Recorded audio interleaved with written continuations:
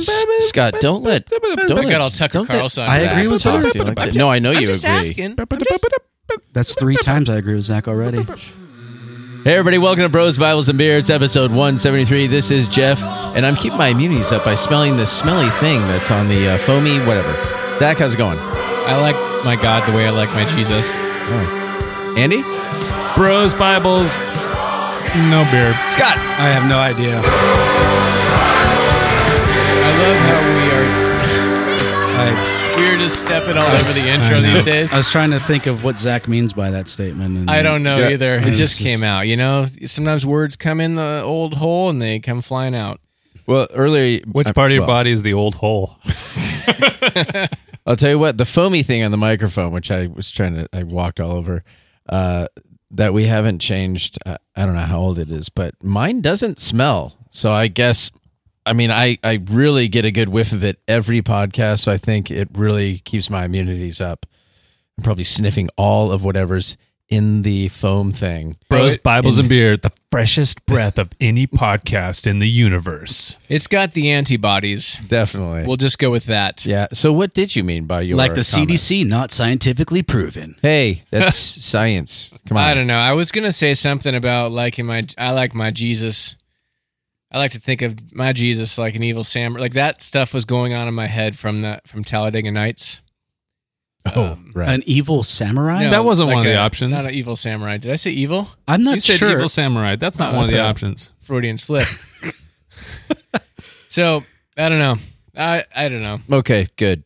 Lead Thank you for singer that of a Leonard clarification. Skinner. We're going to talk about that one's an option. We're going to talk about what God is, And I'm what/who. And what God isn't. And I was thinking I like my God and Jesus came out. So, there you go. Hey, I think we should have a couples study once a week on, this book or, a book. We used to do that a long time ago when we had very religious people in the group. You hear that, Scott? That means you got to get a date. I thought I was the religious person. That's why you don't have to. Don't have that we conversation. shipped him off. Everyone's religious, Scott. About something. I'm religious about this Beechwood Citraholic IPA that Scott brought us. Thank you very much. That's not bad. Thanks, Scott. Brought by Scott. And this is it good. looks delicious, and it is one of my favorites. Actually, this one competes with Amalgamator. Oh, absolutely. I go back and I'm in forth. agreement. Yeah. I go back and forth, and it is delicious, but I'm not going to drink it. Not going to drink it. I'm not going to drink it today. You're doing great at your body clarification ritual, Andy. Tonight, I'm sipping on coconut water. Ugh. I like coconut water. And your potassium levels are We're going impressive. to edit that out. I haven't pooped in days. Yep. Well, guys, how's your God? Oh, man. Let's jump into it. We got a quick one. We're going to keep it toit like a tiger. Toit like a tiger. Okay, so continuing on the book Flexible Faith, we're going to pick up in the next chapter. There's a few things that I thought would be fun for us to dive into here. And the question that we're going to explore this evening is, does God plan everything that happens? And Is that rhetorical? Bonnie, it's not rhetorical. Well, it is for this moment, but it won't be Shut up, Jeff. It won't be rhetorical in a few moments. It's going to get real. Wait till you have the talking pillow. Okay, obedience. Yes. And so today or tonight we have 4 options to draw from. There could be more on the outskirts, but I think she does a good job of landing on here are 4 of the predominant ideas Throughout Christendom. Yeah, and she does call them theories. She refers to them. These are theories that have been developed over history by different theologians on the position of whether or not they believe that God plans everything that happens. So, I think it'd be good. Let's go through these and let's see where we align, each of us. And we're going to go in reverse order this time. Thank you. So that we can You let read my mind. Scott lead off. Because, Oh. Scott, I think you got the short end of the stick last time. Scott's the Wait, cowboy that this is time. not true. According We're to going to our go in li- reverse. According to our listeners, I always do. It's true. So, That is not true. No, it's true. But Scott will start as the cowboy, going in reverse here. I was just hoping to hear from Jeff before Jeff goes to sleep.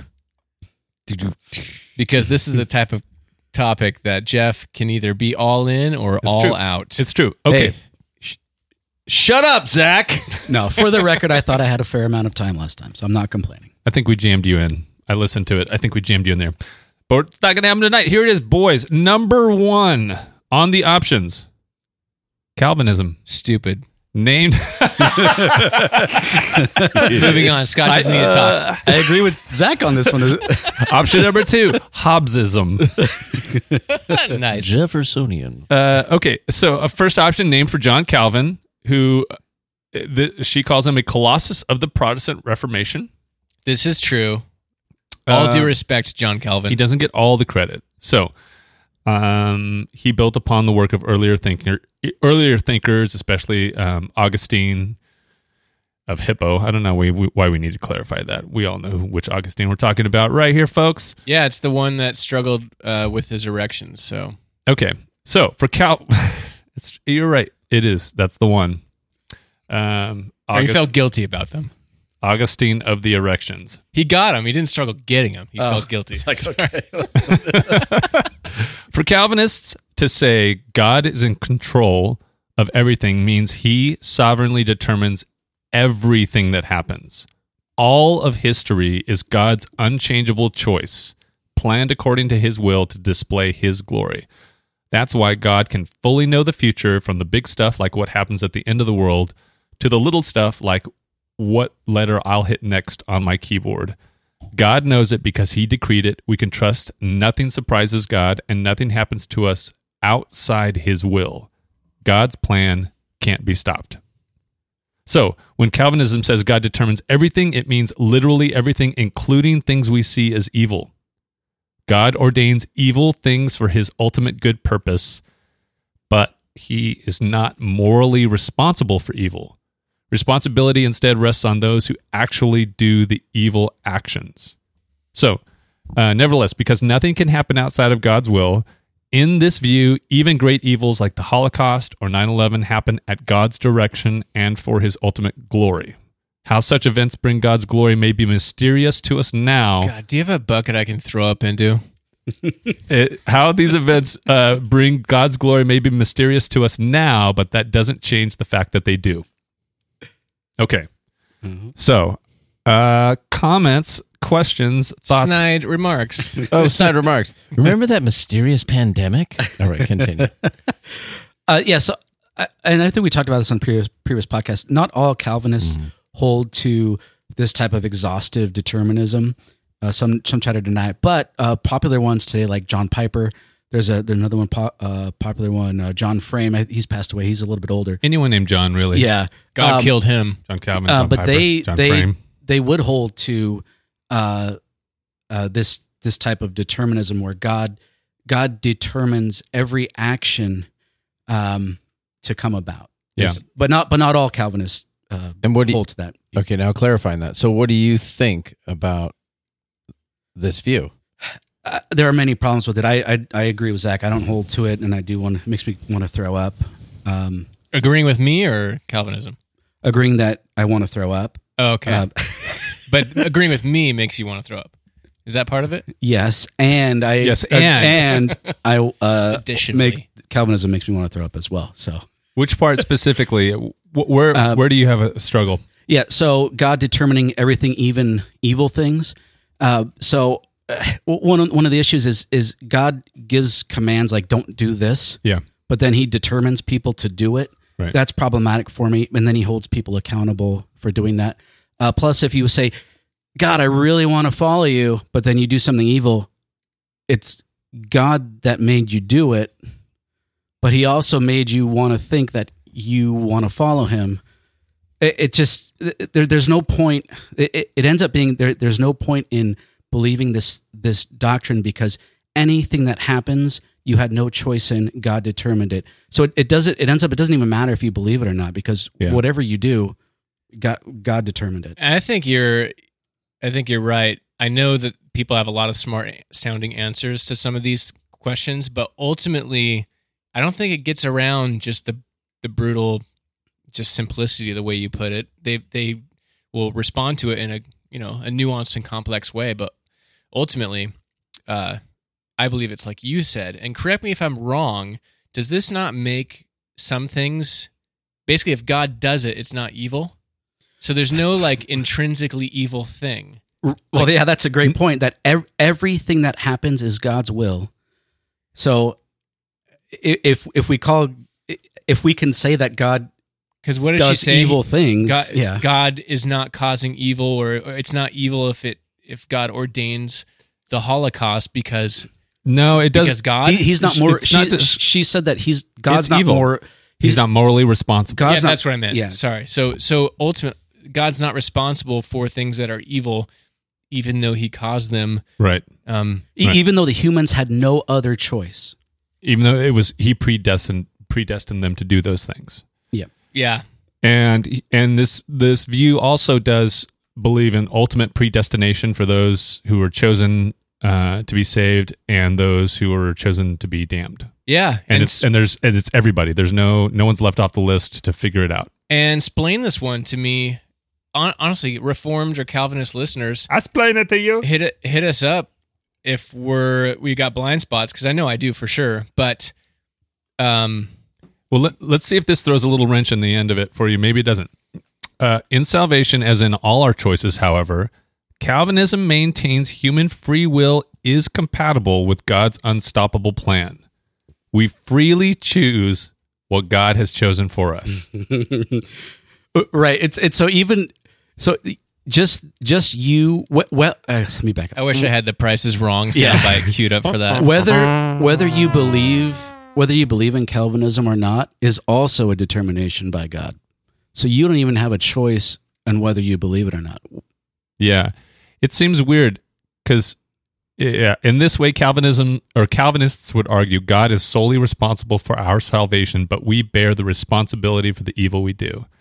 Yeah, and that's also something I think is Heads I win, tails you lose. yeah. It's kind of an irrelevant thing. Yeah. Because and this is how the Calvinists respond. They'll say, "Yeah, but man is still responsible." And it's like, okay, but who? Like, does that even matter? Because whether we're held responsible or not, we still cannot choose to do something else.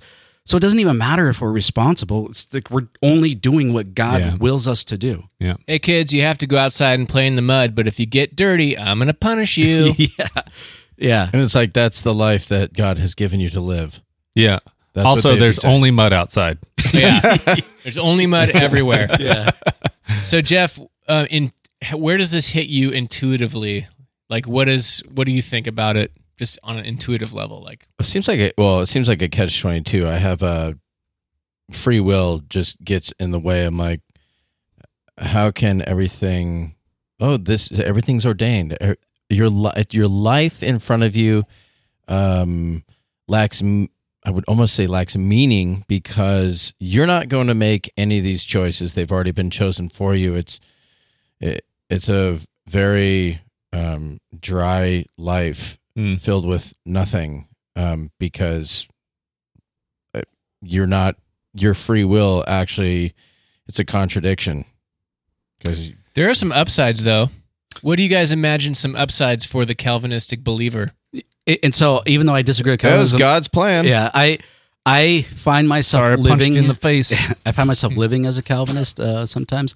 I'm like, I'm like, maybe God just determined that for me to do that, you know? Yeah, or something. I actually hear a lot of people who are not Calvinists, and if you put them on the spot, would not agree with that summary.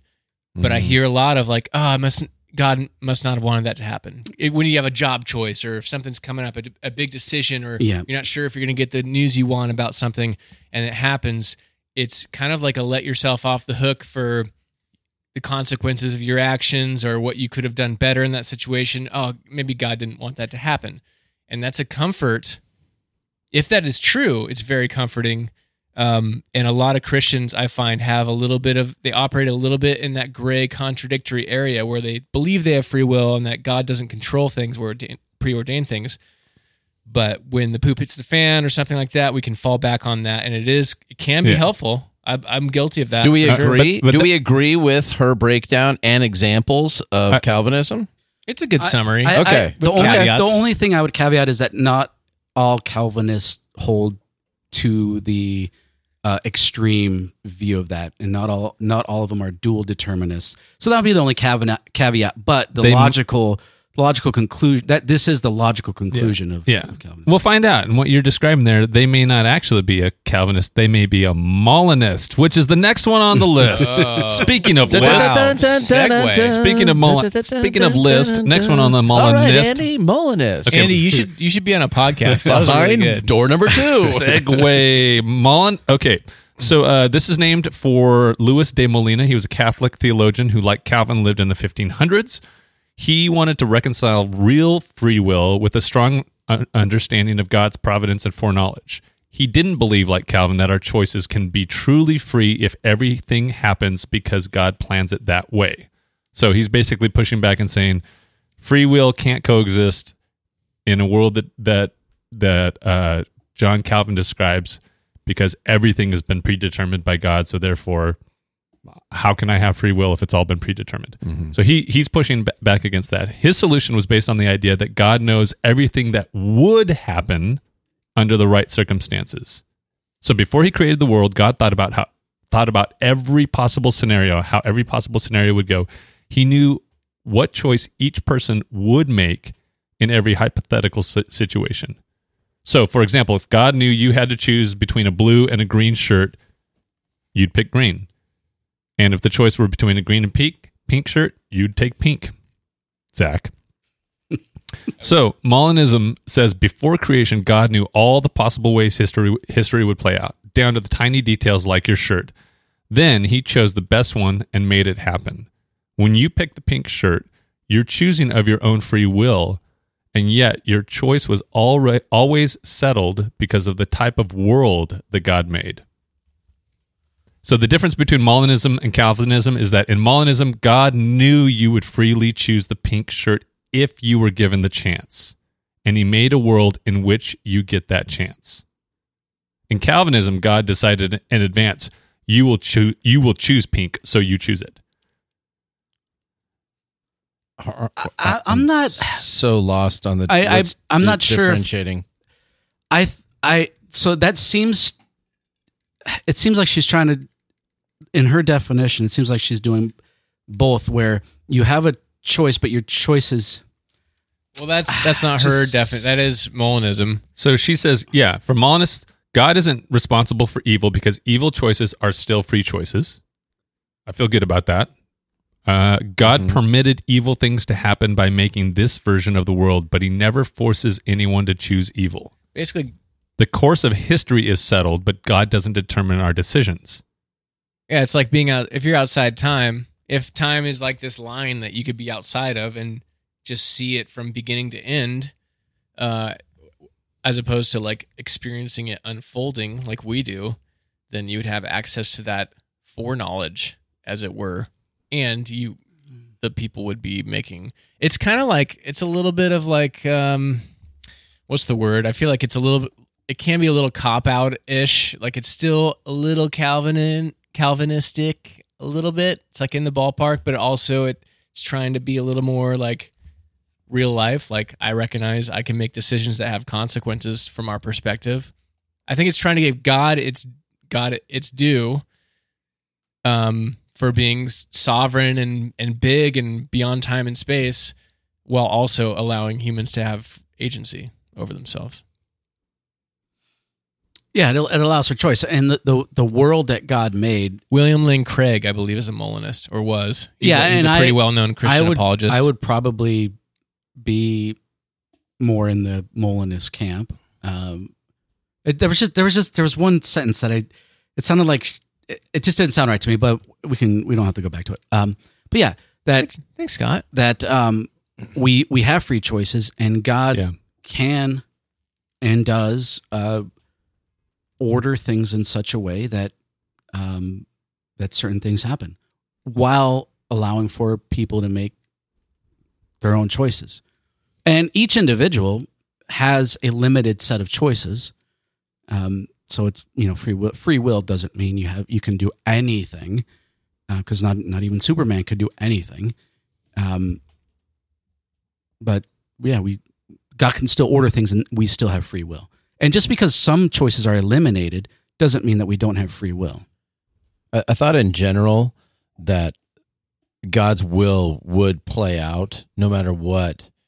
Like God creates the world, people are in it. There's a way in which the world will function because of God's will, and you have free will, and those things can be determined in general. Like you're going against really what God would say is right and righteous, and there's going to be consequences, and God's will play out. So if you choose evil, God's will play out. It's not going to turn out well. However, that actually might steer you in a direction to do God's will because of the path you've taken. So you've gone off the path. God is teaching you through like that. Everything is ordained in general. I would say that it's no different than getting a slap on your hand when you misbehave in school. The school's will happen. So God's will in the world is wow, going we got to happen. we got a light Calvinist in the room, guys. I think. But here's an example. But that might But it's very different than God's, you're going to take a left turn here or right turn here or hit this. I think the way that it sums up easiest in my mind is Molinism states that because God knows all the possible outcomes of your life and your decisions throughout your entire lifetime and everyone's, he knows all of those, and he knows what the best one is. He chooses to create a world that positions you in the best possible opportunity to make the best choice, but he doesn't force you to make the best choice. Does that make sense? Okay, and that's the sentence I was kind of like, what? Okay, that's the unique part of Molinism. Yeah, so I guess I can. Well, we can move on. The best opportunity, though, you said that putting us in the best opportunity was creating us. That was the best opportunity that he gave us.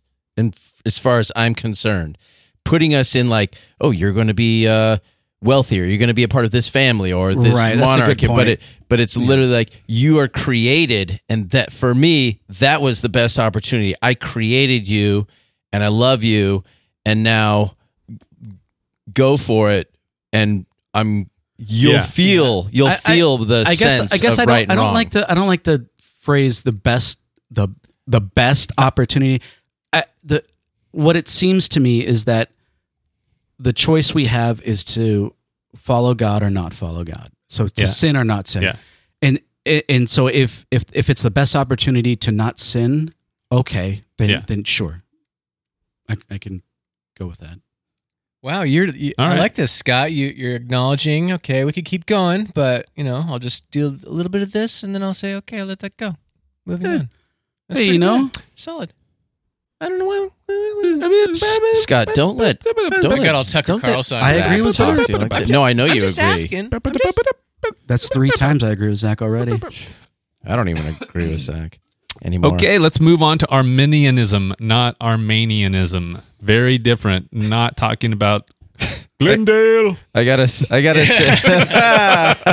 the listener, that is a funny reference. I gotta say, when I first started hanging out with everybody, and I was believers stuff, it must have been years before I'm like, wait, we're not talking about a country or area, we're not going to listen to System of a Down. Sorry, Jeff.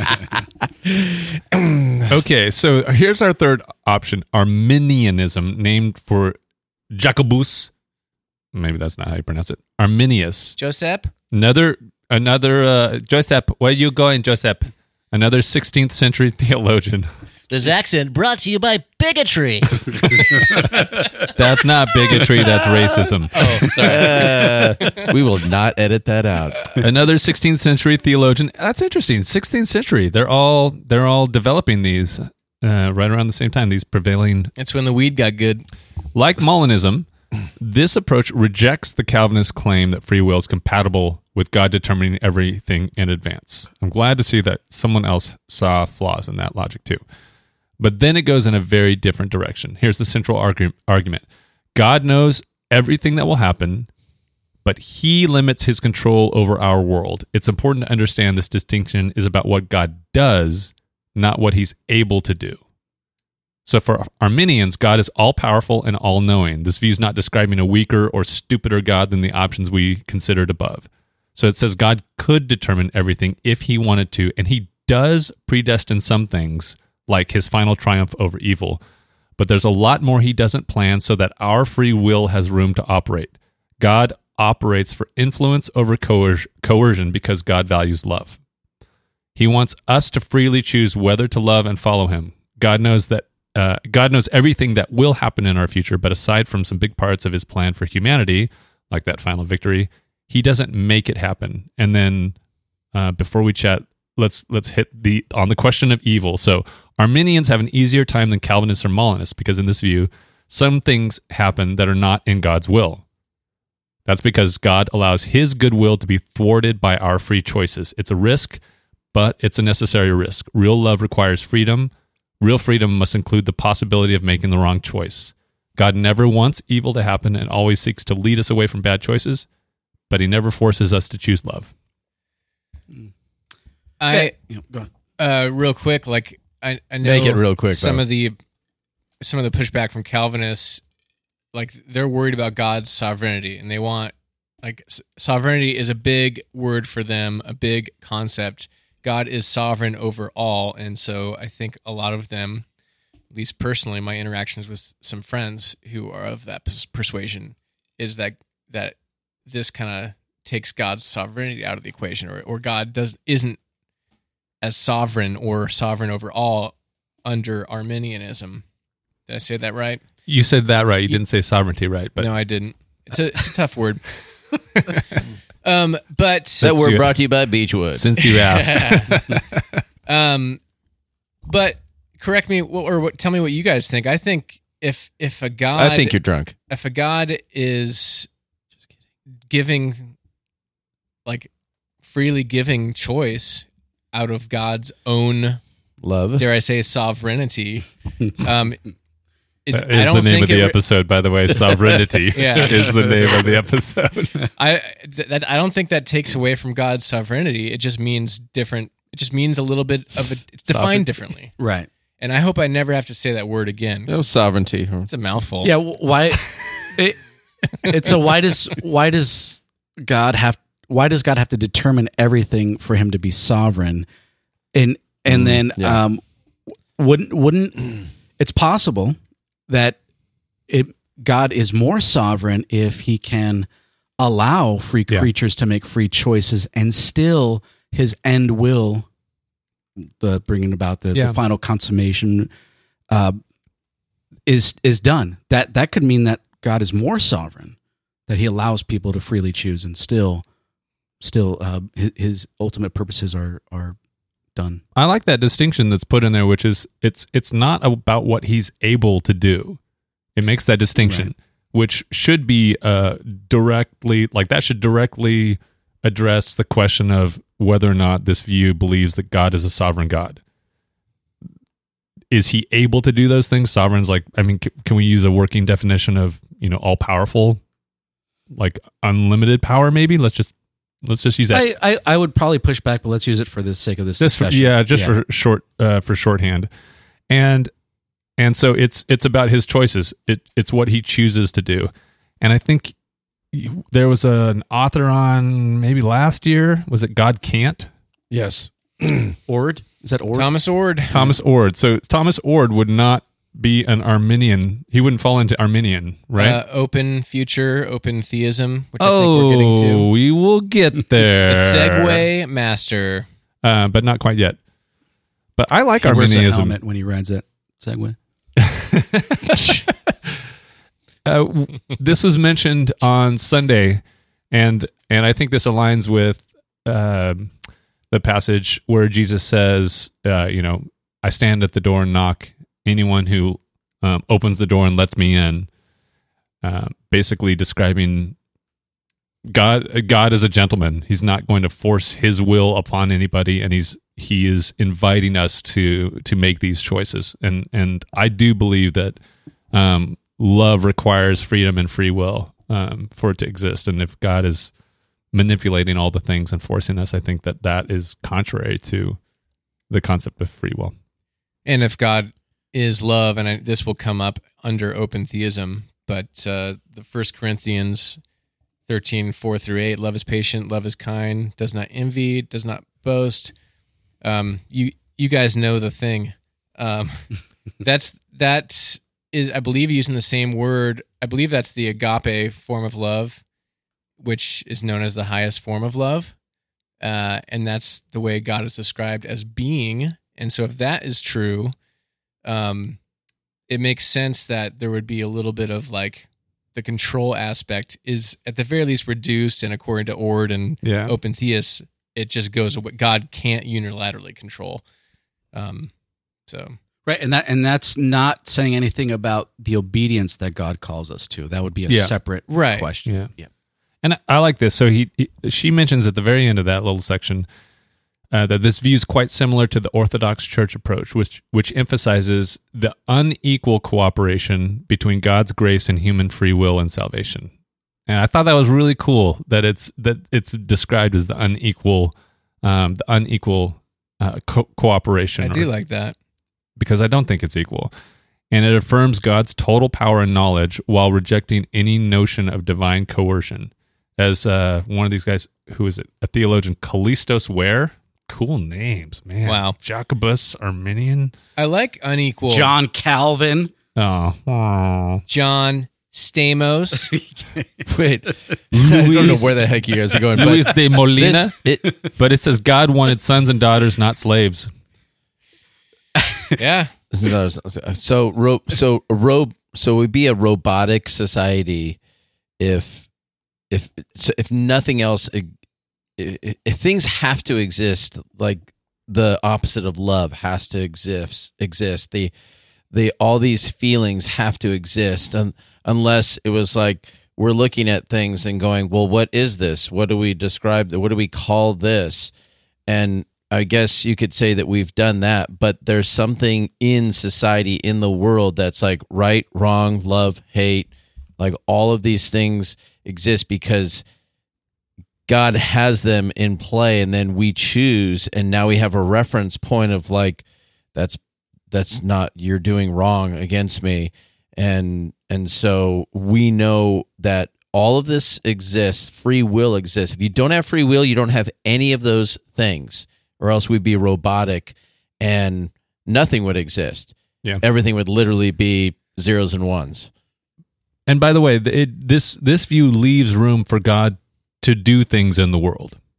It doesn't say that he's hands off the wheel. Well, he's going to utilize us to like a call to action. I don't disagree with you at all, but I think additionally what Andy is saying is like there is room for like total unilateral intervention in creation and like God actually doing something that the humans couldn't do. There's that in Arminianism and Molinism, like creating humans. Yeah. Yeah. In that, I mean, seriously. Yeah. Eventually, if there was nothing and then there was something, no matter how it happened, yeah, for sure. That's what you're talking about. You're not talking about like sexual reproduction. No, I'm literally talking about literally talking about creation, but the intervening, I don't think like in the middle of our lives, God intervenes. God may intervene. God's intervening constantly in the spirit, in that, are you listening? I'm calling you to this. Take action or don't. Like there is that now you sound intervening. a little open theist. I like this. And I'll be honest too, because I kind of like vacillate between or have gradients between these views in my own personal faith. Like I really enjoy the mind concept or the thought experiment of open theism and what if that were true. But I also like leaving room for, if there is a God that's all powerful that also gives us choice, God can do what God wants at certain points. And so I got to be open to that. I also got to be open to maybe God's kind of a jerk. There's that possibility. Well, and by jerk, you mean does things that you don't agree with, but there's no reason to think that you're that you are right. Like, what if God God could be right? You just disagree with him. No, also, like a smaller possibility in my mind is that what if there's this all-powerful God that created everything and he's not as nice as we want him to be? That's Like, Calvinism. That, Well, no, not necessarily, because I agree. That according from his interpretation of it, though, according it would to be Zach, what his nice interpretation of it means could be might there. be something No, different. what if- than- I mean, what if God is? It's an unsettling concept to think that God. We kind of have free will and stuff, but the evidence of life and all the shit people are born into or the bad things that happen, and a God that could make things better for people but decides not to for one reason or another. It might be, this is not mentioned in her book, it might be that God isn't as comforting depending on how we view God. It's a possibility. Right. Well, it goes Well- back to what God should be held more morally. Well, from a logical perspective, what can we hold God morally responsible for? for evil in the world. right? Is God morally responsible for someone being born to a crackhead, AIDS, meth head, whatever, in a poor country or a poor city in Appalachia? Is God morally responsible for that? Well, that's a question. Maybe God is, and God doesn't care. So That's the possibility I'm exploring, So that which is maybe unsettling. Question. Yeah. But can I read a quick little snippet? Sure. From somebody that I think you would file this. I think this would apply to Molinism, Arminianism, definitely not Calvinism. This is a Jewish woman that I believe ended up in a concentration camp, and this was from her diary. Eddie Hullissum. I'm reading out of The Universal Christ by Richard Rohr. But this is not a quote from Richard Rohr, Scott, so you're safe. Heresy alert. Heresy alert. But she's talking about God. And this is before and as she was her situation was changing and becoming uncertain as the Nazis grew in strength. One of her snippets says, "Alas, there doesn't seem to be much you yourself," I think she's talking about God, "can do about our circumstances, about our lives. Neither do I hold you responsible. You cannot help us, but we must help you and defend your dwelling place inside of us to the last." And the second quote, these are various diary entries. "In spite of everything, you always end up with the same conviction. Life is good after all. It's not God's fault that things go awry sometimes. The cause lies in ourselves. And that's what stays with me, even now, even when I'm about to be packed off to Poland with my whole family." And then finally, "Those 2 months behind barbed wire have been the 2 richest and most intense months of my life in which my highest values were so deeply confirmed." I mean that's a perspective I wish I could have in a concentration camp, but definitely God's not responsible for things. Now, this is not a Christian woman, but I thought it was interesting to kind of throw that into the mix. And if she definitely a faithful God believer, Jewish, but didn't hold God responsible. Well, for those things. Yeah. But the possibility, that could be filed under, you could read that through an open theist lens. You could read that through Molinist lens, I think, and also Arminian lens. But anyways, I read that today and I'm like, oh, that's, first of all, it's super powerful. What a powerhouse of a perspective going into that much trauma. But anyways. I think the hardest thing to wrestle with in the Arminian view is if you believe that God chooses the moments to still act in this world, like unilaterally act in this world, it can be difficult to reconcile when he does and doesn't choose to do so. Yeah, it's heartbreaking, and it's what gives me a little leaning towards open theism being attractive, because the general day-to-day data about the way life works and the way humanity interacts with each other lends itself more to a God can't unilaterally control things, and you don't really see the miracles. Like even the healings, usually there's other explanations. Maybe you make the jump though. can't or won't. Chooses not to. Well, you might have to ask the question, which one is worse? So The won't, Which takes us into could create open more futures problems, / open theism. Yeah. Here it is. Okay. This is often. Can I make one? Yeah. Come in here and quick. That was Life is Beautiful. There was a movie a couple of decades ago. Yes. And it was with his last name was Benini, I think, but it was about a man, his family in concentration camp. It's if you haven't seen it, it's a horrific, fantastic movie about just a man being so positive within the worst possible scenario. But it's like almost how we respond. Like, how can we see life as beautiful and representing that in to the family? worst track. Oh Got my! some Oscar love. Absolutely, Yeah. absolutely, yes. Anyway, Okay. Open future, often called open theism. And this is describing a very different view of what God is like. And perhaps that's because it views him as less than all-powerful and all-knowing. So while the other three options all hold that the future is settled, maybe they differ on why that's so, but this view says the future is partly settled, but also partly open. The settled parts are things God has determined will happen, like his final victory over evil. We don't have to wonder if that will come true because God settled it.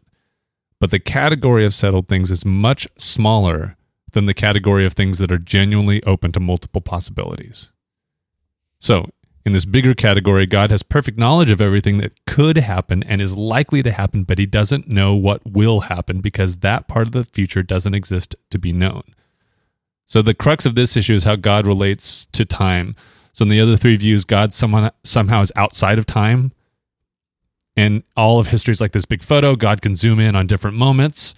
In the open view, God doesn't experience time. God doesn't experience time. Let me say this. God doesn't experience time the same way we do, of course, and his nature doesn't change over time. But God does move through time with us. And so this approach says the future is like a line that is not yet drawn, as C.S. Lewis put it. So if you imagine a piece of paper, we're drawing this line, it's not yet drawn. God is with us as human and divine choices that together draw this line of history. So the open views answers to our questions about evil and salvation are close to Arminian answers. God never makes evil things happen. And in this perspective, he's actively working in real time to prevent evil as much as possible without overriding our free will. So in this view, we can trust when evil does occur, God doesn't want it. He shares our grief. Likewise, God does not determine who is saved and who is condemned. He's always working in love to draw everyone in the world to a voluntary saving faith.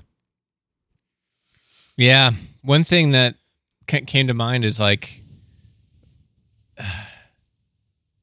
this makes there's obviously holes into it, and there's holes in all these things, but this makes sense to me in a lot of ways. If God is, I know having Tom Ord on the podcast and reading some of his stuff, God being perfect love and love can't control. In like a smaller way, when we create children literally out of love, and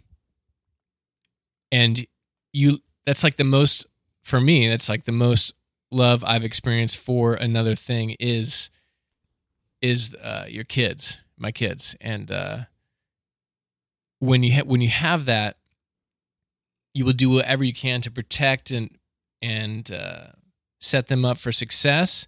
But ultimately, as they go through life, you can't control. You have to let go, and you can't fix things. You can try to influence. And so I think that's kind of like ultimately it's a crappy metaphor because we're talking about the ultimate truth of however God acts. But I do think there is some water in that bucket of like letting not being able to control the thing you love the most, but wanting to set that thing up for success and see that persons thrive and survive. But ultimately having to let go. Otherwise, you wouldn't be loving. You'd be locking them up, and Well, Go ahead. I wonder if when God sends his only son, knowing, does God know I'm sending my son not only to represent just perfection and great love and understanding, but also that people would turn on, out of power and fear, turn on Jesus and crucify him. And that was the picture of, like, are we seeing the opposite ends of love and hate, fear, power, everything in one snapshot, and then that all plays out, all the while knowing you're going to be pushed one way or the other, and if you're pushed one way, it may push you back in another direction, in compassion and understanding of people. I'm not sure what you're saying. You're losing me. No. I realize that you smoke screened me. Good move. But the idea, but the idea of having Jesus crucified and seeing all of that pain and suffering from something that was a person that was perfection, and we get this fear and power of, like, the Roman Empire crucifying Jesus. There's something there that it was a teaching moment that lived throughout.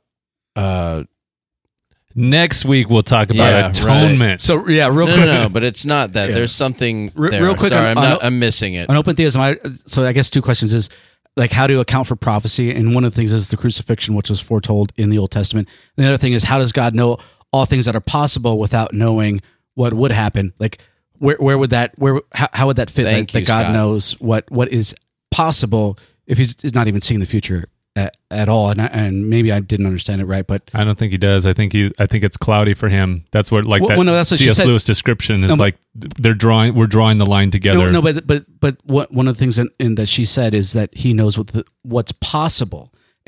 But we can. I don't know if she says that for open theism. Definitely in the other ones. In the other ones. If you can't tell, listener, we have a heart out. Yeah. But so Otherwise, we'd be doing this for forget that last longer. one. But the main thing is, how do you account for prophecy on an open theistic? It's a really good question, Scott. View. Go ahead. Yeah, I don't like the view. Well, I still fundamentally disagree that love means you can't. I think love means you choose not to. And so I have fundamental disagreements That's there. a good topic. I think we should dive deep into that one, because that's pretty deep. Now, where do you guys land overall? Just real quick. I would go somewhere in between Arminianism and Molinism. Do you lean one way or the other a little more? I don't understand the nuances of each, so I can't. I like that answer, Jeff. Jesus is a friend of mine. All right. I like the open theism, and I also dabble in Arminianism. So Dabble. Yeah, I feel pretty good about Arminianism more than the rest, although it does have overlaps with Molinism. So I could. I want to be a sheep. I'm going to follow Andy. I'm Get on. All right, cool. Well, like lambs to the slaughter. Speaking of slaughter, if you want to really just kill it on social media, you should follow us at Bros Bibles Beer. All the socials. You can email us brosbiblesbeer@gmail.com. And if you want to leave us a voicemail, anchor.fm/BBBpod, and we will play your voicemail on the air. And leave us a rating and review on Apple Podcasts or wherever it gives you that option. And we appreciate you listening. And we'll be back for more. And obviously, I love you guys. Yeah, go love somebody. And if you listen to this, it was God's will. Oh, yeah. And if you didn't, he knew you wouldn't. He knew you wouldn't have anyway if you were given the chance. Hey, God ordains evil, and if you're not listening, that's evil. All right, Feel something out of the interview movie. Share this with another bro or Bro, Dan, sis. Dane? What's the lady version of bro? What's a lady bro? Cisgender? Bra?